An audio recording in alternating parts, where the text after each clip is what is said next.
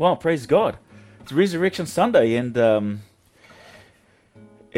my goodness, it's when I look outside today, like here in Hamilton today, what's the date? The 9th of April. You look outside, and what do we see? We see the sun shining. The sun's shining. It's beautiful. It looks amazing. And I don't know about you. It's kind of strange. I'm like, what happened to summer? Like, here we are. If you're watching this back, maybe you're in the future, you're watching this back, you found us on YouTube.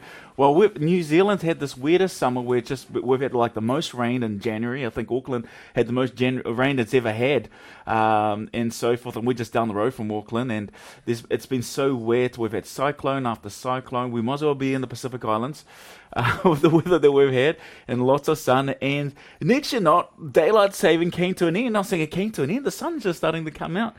And we're heading into autumn. So what does that tell us? What does autumn tell us? It tells us that the days are going to be shorter, nights are going to be longer, right? And and what's coming? Winter's coming. And when winter comes, what happens when winter comes? I don't know about you, but for me, I'm like, I long for the summer, for the warm summer nights. I long for the sunshine. But this is what we do know at the end of what happens at the end of winter. What do we start to notice when we start walking around the streets and when I'm driving down the road? In fact, when I look outside my house, what do we see? We see these bright pink blossoms blooming, right? They're just blooming. And what does it tell us? It tells us that the winter is not forever, right? That summer is coming. And that's the hope of the resurrection. And this is what we celebrate. See, because the pain and the sorrow that we all go through are just for a season. That's good news. And maybe that's good news for someone who's just listening to this right now. You're going through some pain. You're going through some sorrow right now. And it's good to know that that is just a season. That what you see right now, your current condition is just a season. But in Christ, the light will always shine in the darkness. And there is always hope before us. See, when we see these bright pink blossoms, what does it do for us psychologically? I know what it does for me. It just reminds me that winter is not eternal, right? I can point to it. I can look. Summer is coming. I can point towards it. And that's what the resurrection is all about. So as we get into Scripture today, we're going to pick up right at the cross. So if you've got your Bibles, turn with me to Matthew chapter 27. We're going to have it there on your screens as well. And we're going to go right. And so we're going to write at the cross, verse 55. And I'm going to read it. Here we go. And there were also many women there, looking on from a distance, who had followed Jesus from Galilee, ministering to him, among whom were Mary Magdalene, and Mary the mother of James and Joseph, and the mother of the sons of Zebedee. Now, these three women are identified here in this story, and they played an important part. Some of these women were wealthy, and they helped support Jesus' ministry. But when we read this, and it's so easy for us just to read over it and just keep going on into the story. But it's really significant for a number of reasons, and because at the cross we see disciples of Jesus, and they are women, right? Who's not there? It's the male disciples. Where are they? Where do they go? I mean, they haven't been present during any of the execution. When did they abandon Jesus? They bailed on Jesus at the Garden of Gethsemane the last night. So Jesus had a large amount of disciples outside of the 12. He had the 12, right? There was the 70, there was the 300, there was the 3. So he had a large amount of disciples. And this was incredible because it was a large co-ed group, right? It's a large co-ed group. And these women, right, these female disciples, they were faithful to Jesus. And these were the ones that we owe thanks to, right? Because without them, we wouldn't have this story, because they are eyewitness testament. They give us an eyewitness testament to what happened at the cross. And if it wasn't for these women, we wouldn't have the story of the cross. We wouldn't have the details. Because these women stayed faithful, and they stayed with Jesus all the way through the whole crucifixion. They watched Jesus die. And they saw his body placed in a tomb. And they've seen the way the Jewish leaders did their best to make sure that this Jesus movement is erased and forgotten in history by sealing up the tomb and placing guards. So you can just imagine these women who've seen all this, who've seen Jesus being crucified, who've seen Jesus die, who've seen Jesus placed in the tomb, and they're watching all this go down, and you're just going, yep, that's just how the world is. That's just how things are. It's nice to dream about the fact that it could be different. And Jesus helped us foster this dream for a while. But that was fun. But now we're brought back to reality. Here's the thing, whatever the Christian message is, it's not a pipe dream. It's not pie in the sky. The Christian story looks right in the face of the worst tragic evil that our world knows, and it actually embraces it. Jesus died the death of a criminal, and he died the death of a rebel, and as an innocent man. And these women, what are they supposed to think? They've followed Jesus. They've heard his message.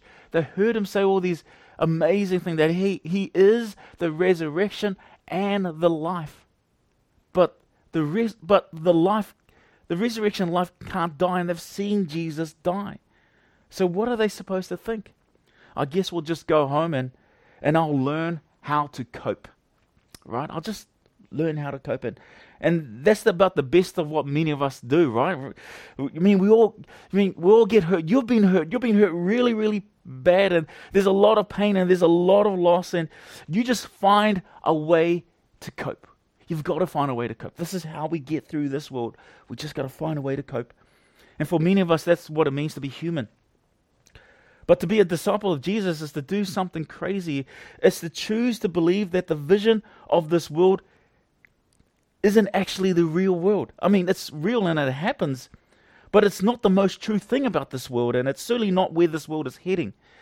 So as we pick up the story again in Matthew chapter 28, verse 1.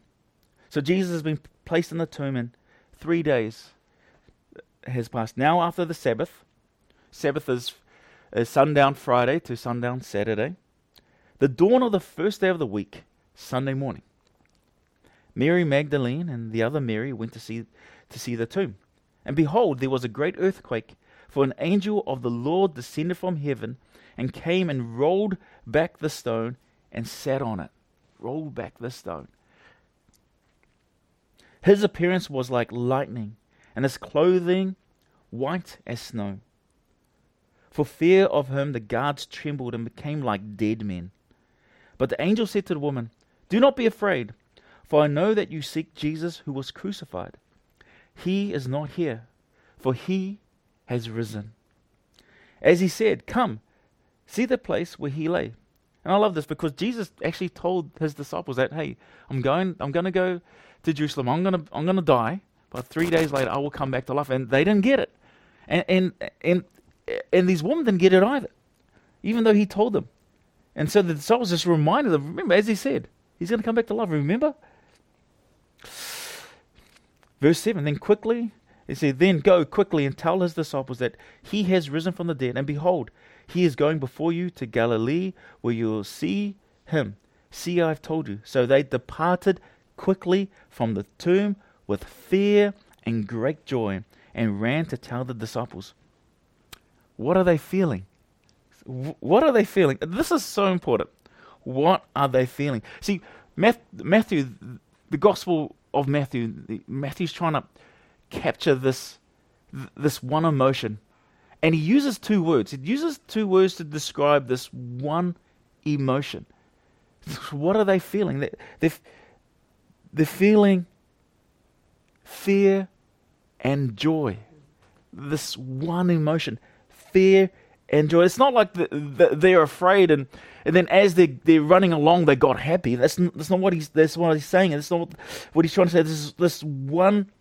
This one emotion that they're terrified and full of joy. Terrified and full of joy. Verse 9, and behold, Jesus met them and said, "Hi." He met them and he said, "Hi." Right? And greetings is what is used in most translations, and the Greek word is just this normal word that we would just use for hi. It's just this basic word hi. So they're running and they're terrified with joy, whatever that means, right? And then Jesus pops up and says, "Hi." Right? It's incredible when you think, "Hi, how's it going?" So, and what do? They go on, they came up and they took hold of his feet and they worshipped him. And then Jesus said to them, "Do not be afraid. Go and tell my brothers, go to Galilee, and there they will see me." Right? And they've just seen Jesus, the risen Jesus.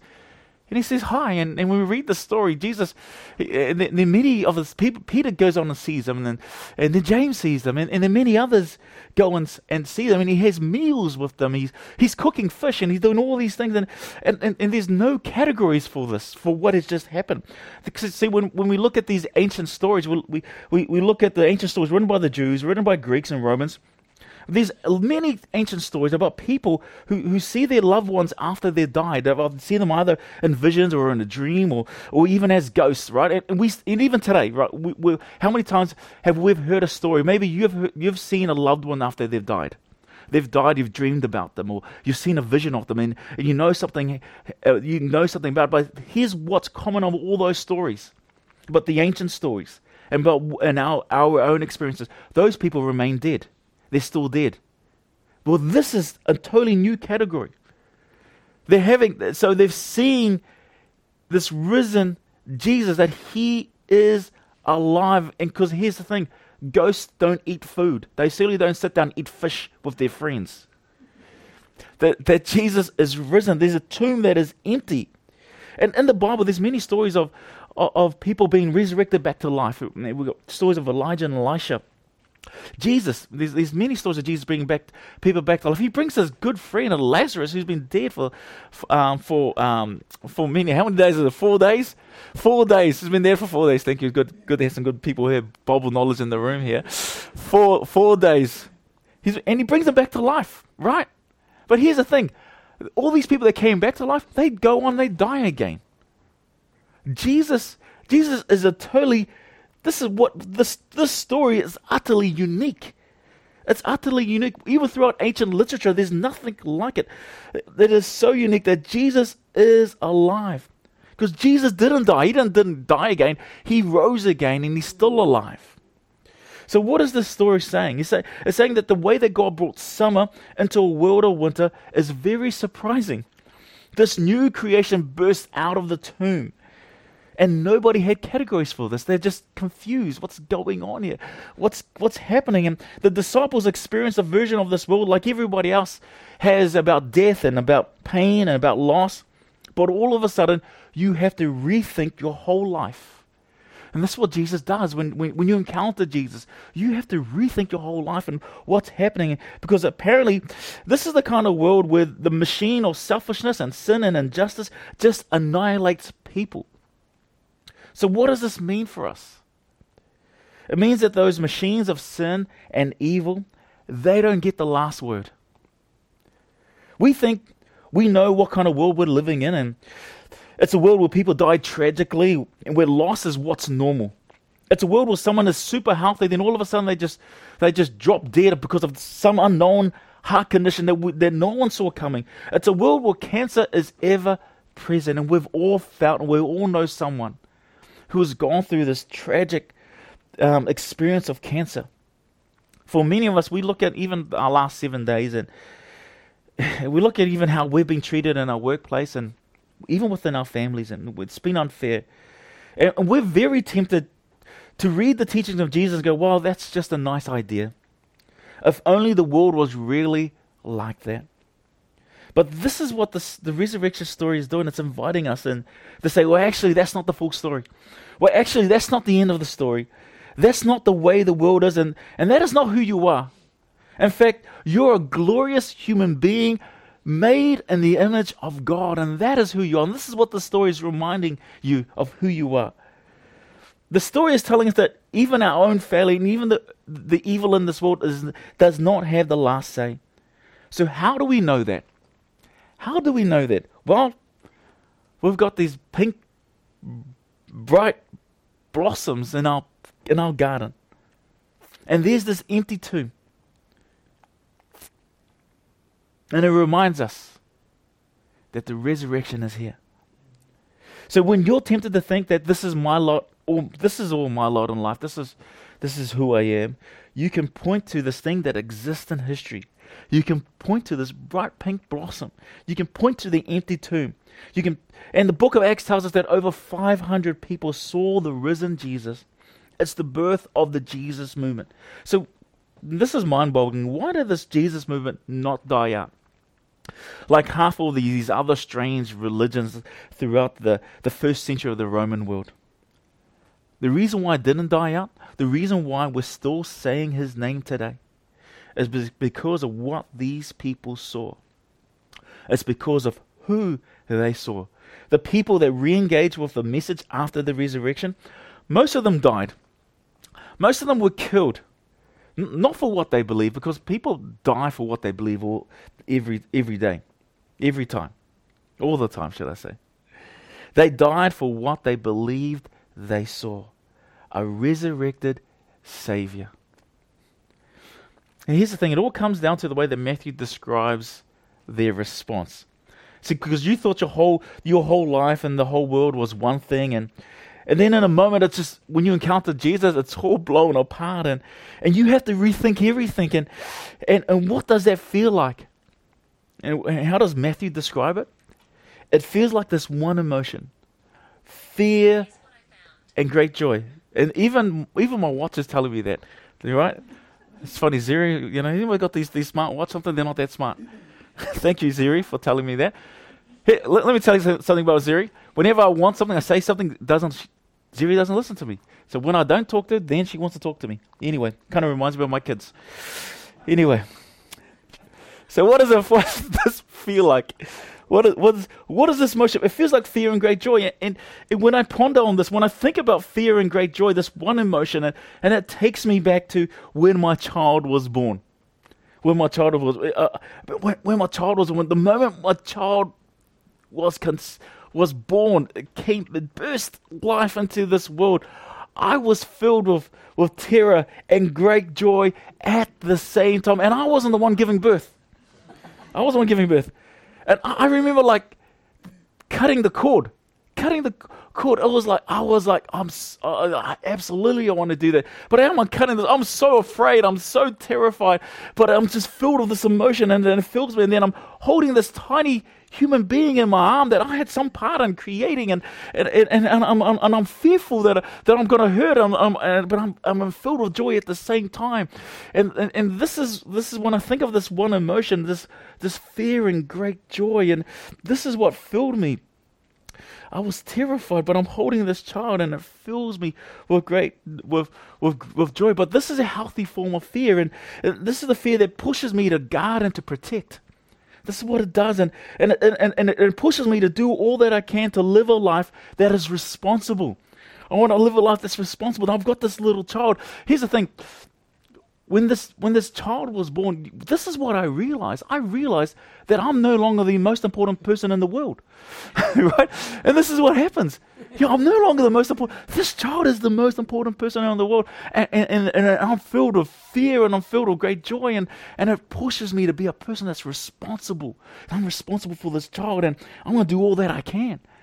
And this is what it does. It blows my categories. It changes me, and I love the Apostle Paul puts it like this. In Colossians 1 verse 10. He says, "So that you may live a life worthy of the Lord and please Him in every way, bearing fruit in every good work, growing in the knowledge of God." I love that. The resurrection of Jesus is saying there's a different way. There's a different kind of hope. Because when you realize that every saint has a past and every sinner has a future, when you realize that, it fills you with this one emotion, right? You realize, oh my goodness, that yes, I've got this past, but it doesn't have the final word. But I've got this future. And it does something to me. I'm filled with this fear and this great joy, and it transforms the way that I think. That my life matters. Your life matters. And I will take responsibility for my life to live a life that is worthy and pleasing to God. That my life matters. And I will take responsibility for my life to live a life that is worthy and pleasing to God. Fear and joy, it's this powerful emotion that comes from the resurrection power. That my life does matter. That my past does not have the final say. It doesn't have the final say. The devil maybe a comma in the sentence of life, but it's not a full stop. The devil's not the full stop. You know why? Because there's this pink, bright blossoms on my tree. Because there's this empty tomb. Maybe there's some issue in your life, and I don't know what that is. Maybe there's some relationship you need to get right, and some relationship you need to get out of, or maybe there's some character flaw, or there's this behavior, and you're like, well, that's just how it is. Well, the resurrection of Jesus says, no. That's now how it has to be. Are you open to change? Are you open to allow the resurrection power to open a new future for you? Because your life matters. It's time for you to take responsibility, to live a life that is worthy and pleasing to God. Because every saint has a past, and every sinner has a future.